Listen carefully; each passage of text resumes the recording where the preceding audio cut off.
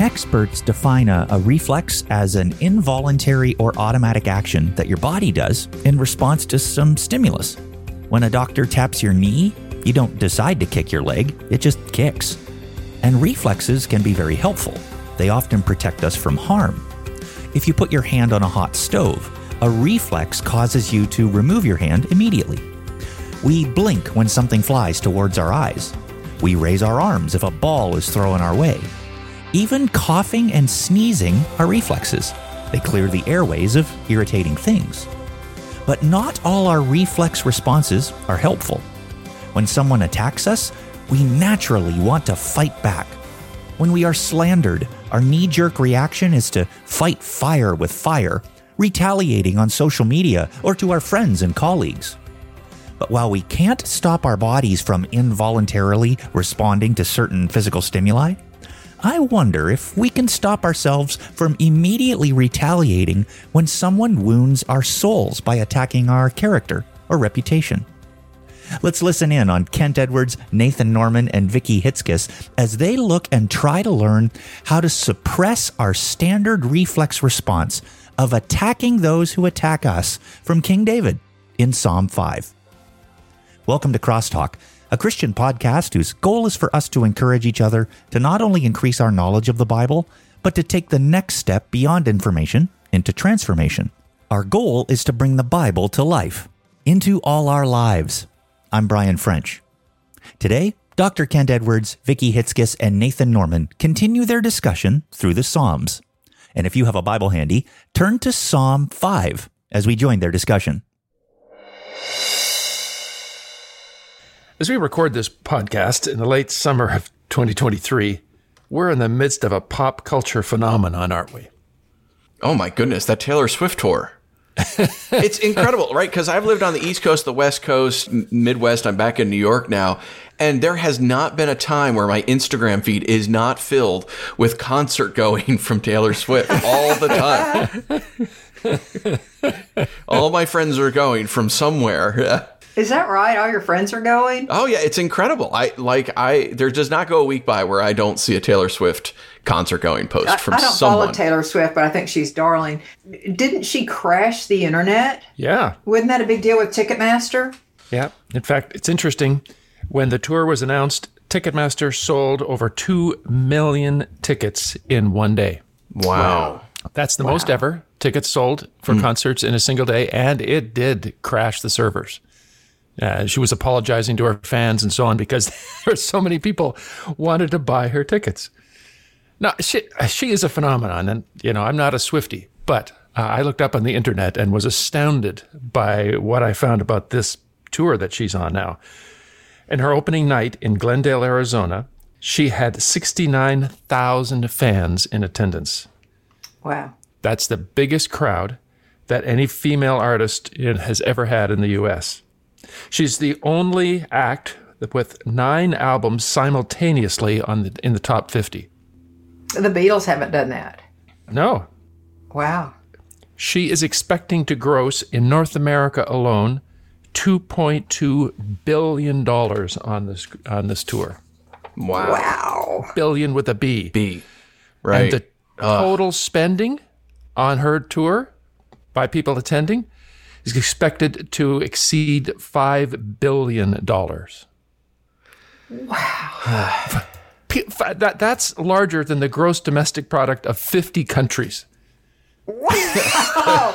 Wow. Oh. I read she decided to give a bonus to her roadies of $100,000 apiece. Wow. Yeah. Like, this is... Man. That's just like taking them out for Big Macs for the rest of us. Yeah, yeah. So I guess my question is, why is she so wildly popular? I mean, got it. She sings catchy songs, and she's good looking, and she puts on a great show. But lots of people do that. What is it about her that has caught on with so many people? I don't know that much about Taylor Swift. She writes, I know this, about past breakups. If I were a guy, I would think twice before I dated her unless I knew I was going to spend my life with her. She's famous for vengeful songs. Oh, they're vengeful. Oh, she just goes at people. In fact, I go one step further.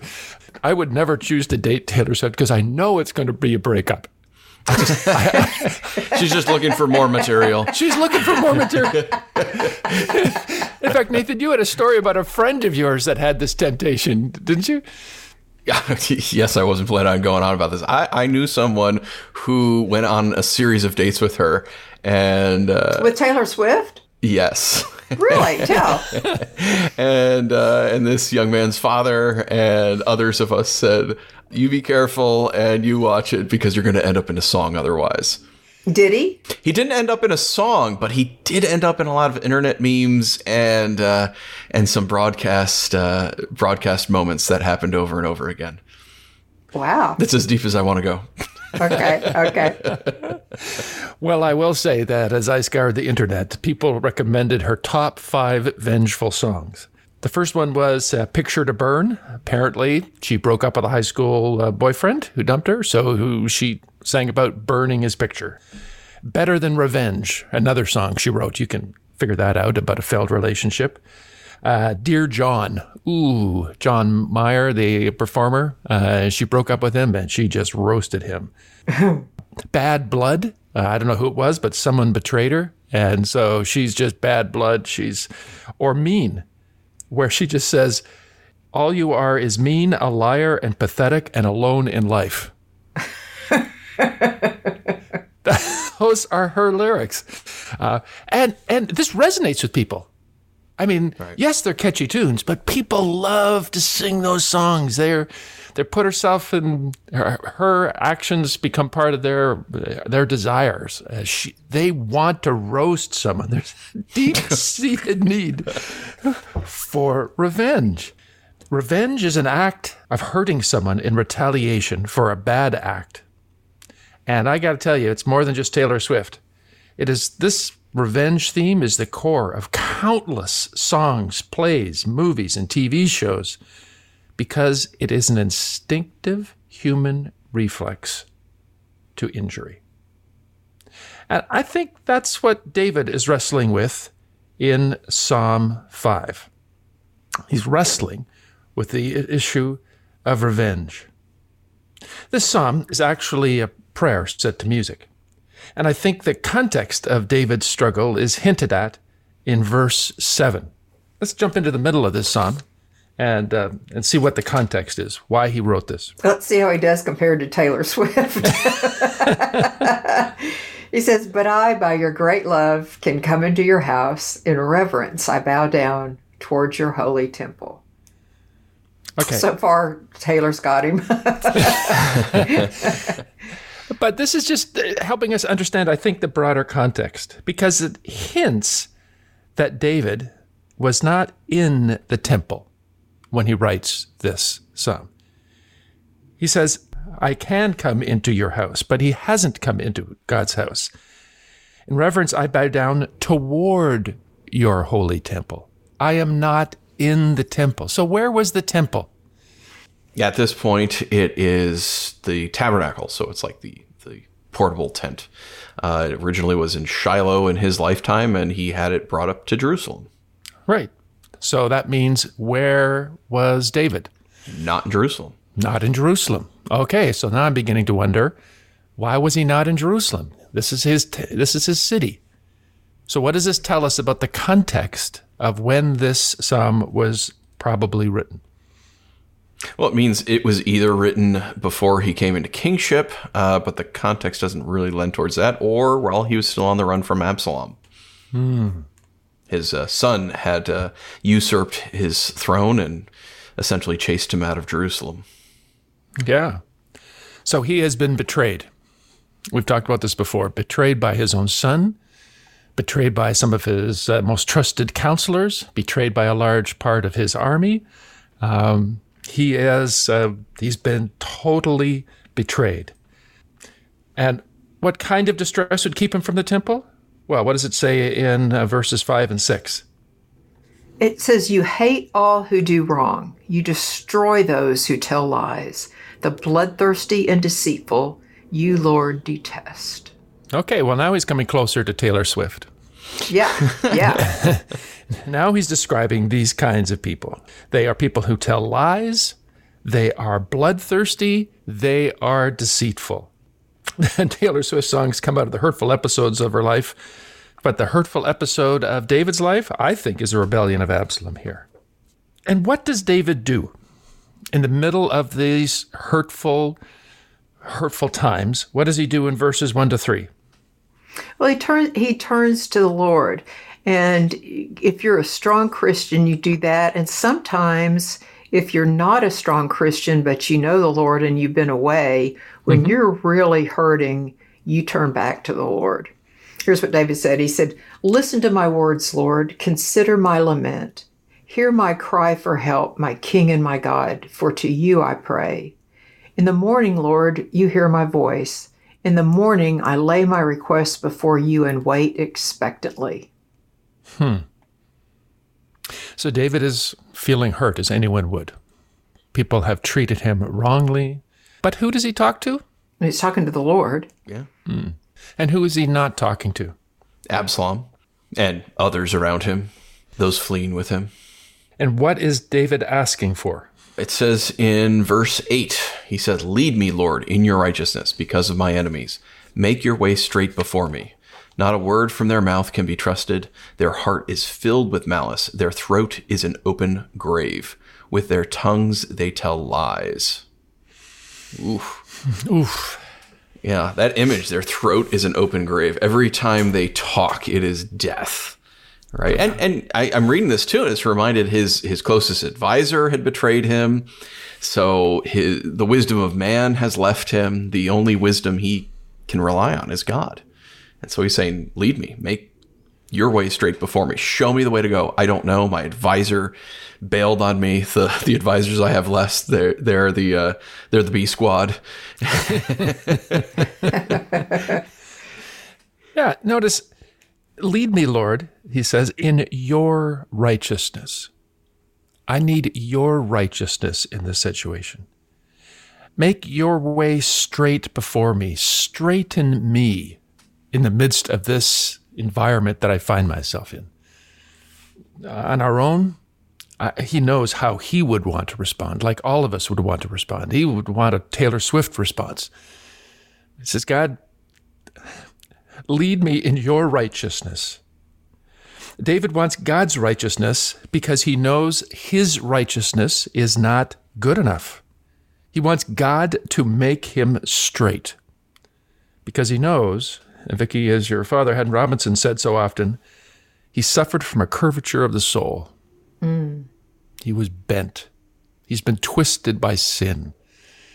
And his human nature wants to rebel, but he doesn't want to do that. He wants God's righteousness. David reminds himself about two basic truths about God. First, God hates sin. He does that in the psalm, doesn't he?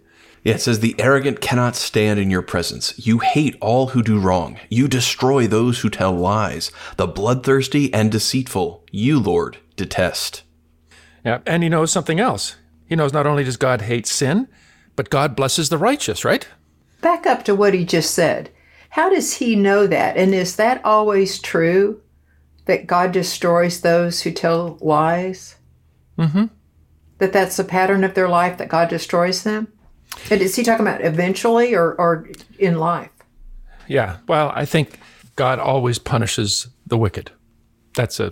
We know that. We don't know when, but we do know that will happen. Because justice doesn't come on Tuesday morning doesn't mean it's not coming. Okay, got it. I agree with that. That would be nice if it was like, Tuesdays are judgment day here in the house of God. Nuts. You can count on that. Okay, so God hates sin. He blesses the righteous. He blesses the righteous. He writes that in this psalm, doesn't he? It says, let all who take refuge in you be glad. Let them ever sing for joy.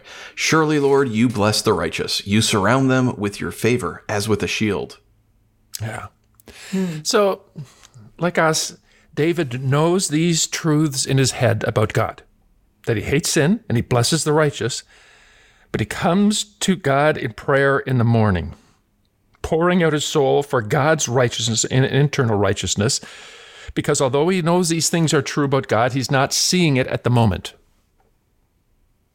As he woke up in the morning, he says, I know this is true of you, but I still see this evil, and I want to hurt those who are hurting me. There's a dark part of his soul that wants to write a Taylor Swift song, to lash out reflexively against his enemies. We see that in verse 8, don't we? He says, lead me, Lord, in your righteousness. Because of my enemies, make your way straight before me. That's his morning prayer. What? That's a great prayer. That's his prayer. I know these things are true. I'm not denying them.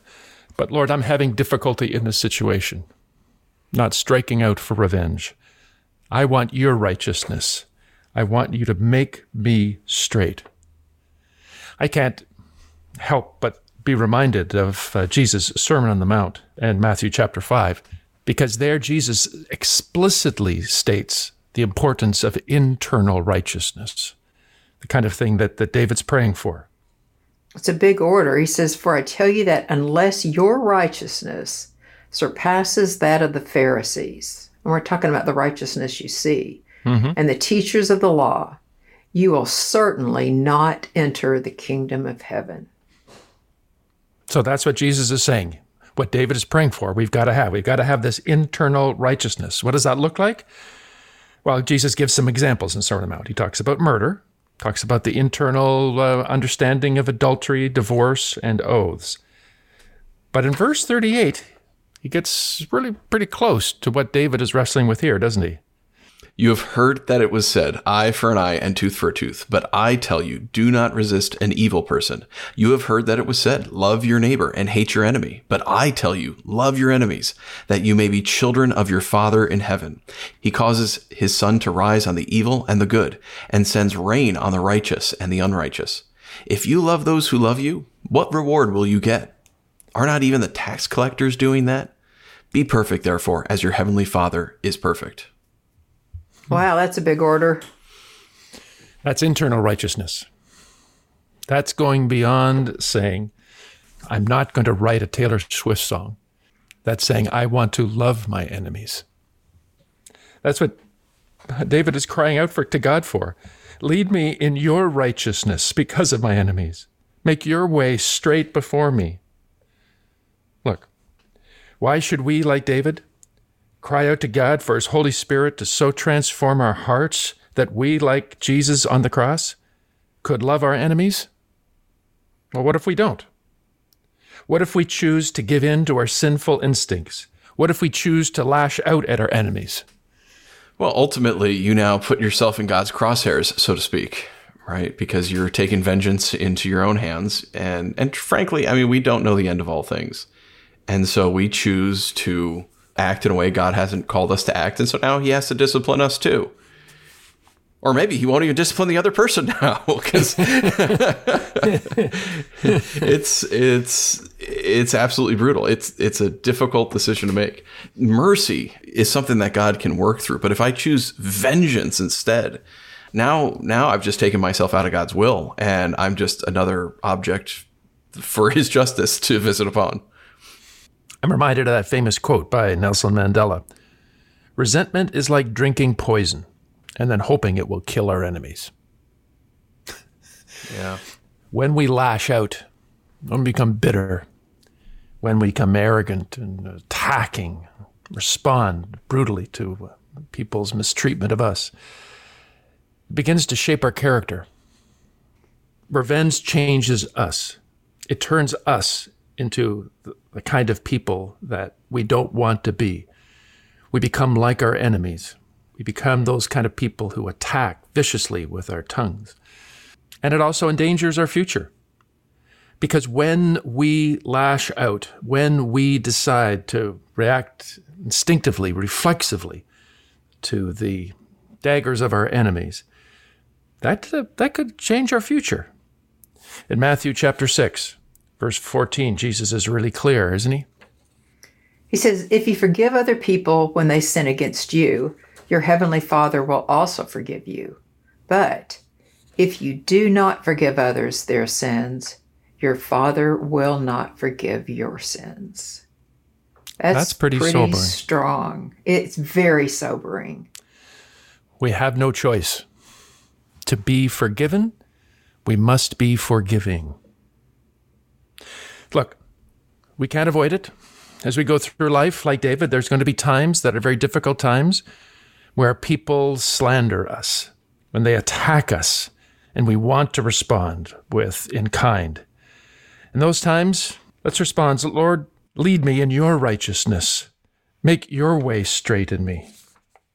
When we do that, tomorrow morning, you'll be pouring out your heart to the Lord, not on the internet, and not even in a song. Let's wait for God's justice.